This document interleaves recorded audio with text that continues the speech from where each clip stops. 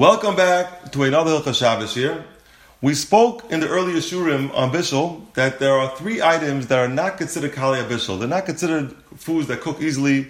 What are they? They are spices, which is like black pepper, the oil, and water. Those things you're allowed to put into Kli Sheni. Mashenk and everything else, you have to be careful not to put into Kli Sheni because it might cook in a Kli Sheni. And the question in the Gemara is, what's the status of salt? In the Gemara, there's one side that salt needs. It's very hard to cook salt, and you can even put it into Kli Sheni, and you even can put it into Kli Rishon, because it won't cook unless it's on the fire.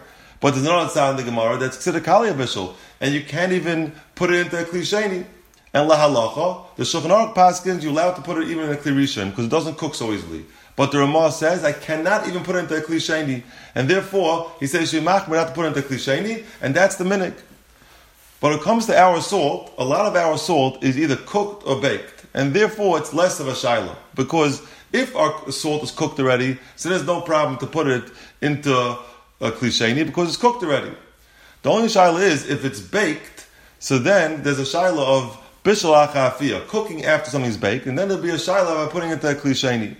But putting it on a davar gush, on a piece of kugel, would not be a shaila because that's only baking. When something gets put onto a salad food, it bakes that. It bakes the salt. So therefore, our salt definitely is mutter to put onto potato kugel or any davar gush, any salad food, and it's mutter to put into a kli shlishi as well. A kli sheni is a shaila. And l'maisa, most of our things that we're going to talk about on the Shabbos table are not a problem because the soup, you can put the salt in the soup. Maybe the soup is considered kli sheni.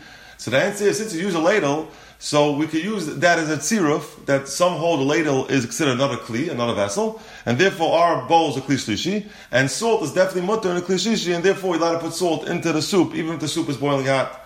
This is all because the salt is cooked already. There are some salts that are not cooked, but our salt usually is cooked. And also, on putting onto the chalent as well, so it's manavshach. If it's considered a davar gush, then you're allowed to put salt on davar gush. And if it's considered a davar lach, again, it's usually a kli shlishi because you use a spoon to take it out from the pot, and therefore it's considered a kli shlishi, and therefore we wanted to put salt onto your chalent. Now, what's the halacha about onion powder and garlic powder?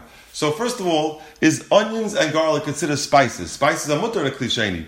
Is Tava's mutter. So is that considered spice or not? So the Aruch HaShulchan talks about this. The Aruch HaShulchan first says, it's really like spices. It should be mutter to put it in Kli Sheni because the onions and garlic is like spices. But then he says, no, you see that you put onions in a Kli Sheni, it already gets sweeter, so there is some kind of cooking there. Therefore, then maybe you should every time a Taz was machmer, and therefore he says, maybe you should machmer, but it comes to Lamaisa, you can be makel.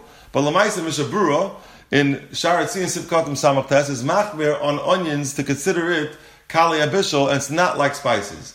But at the end of the day, I saw in Rav Simcha Bunum Kol Sefer, he says all our spices is already cooked. Onion powder and garlic powder. Our onion powder and garlic powder all cooked already, and therefore it's not a shaila of Bishul because it's Ein Bishul Acha Bishul. Therefore, you're allowed to add all the spices to the chicken soup. You can add black pepper because anyway, it's either Kli Sheni or Kli Shlishi, and it could be decided to put it in Kli Sheni also. Like we learned in other Shiurim, you can put in salt, and you can add also onion powder or garlic powder.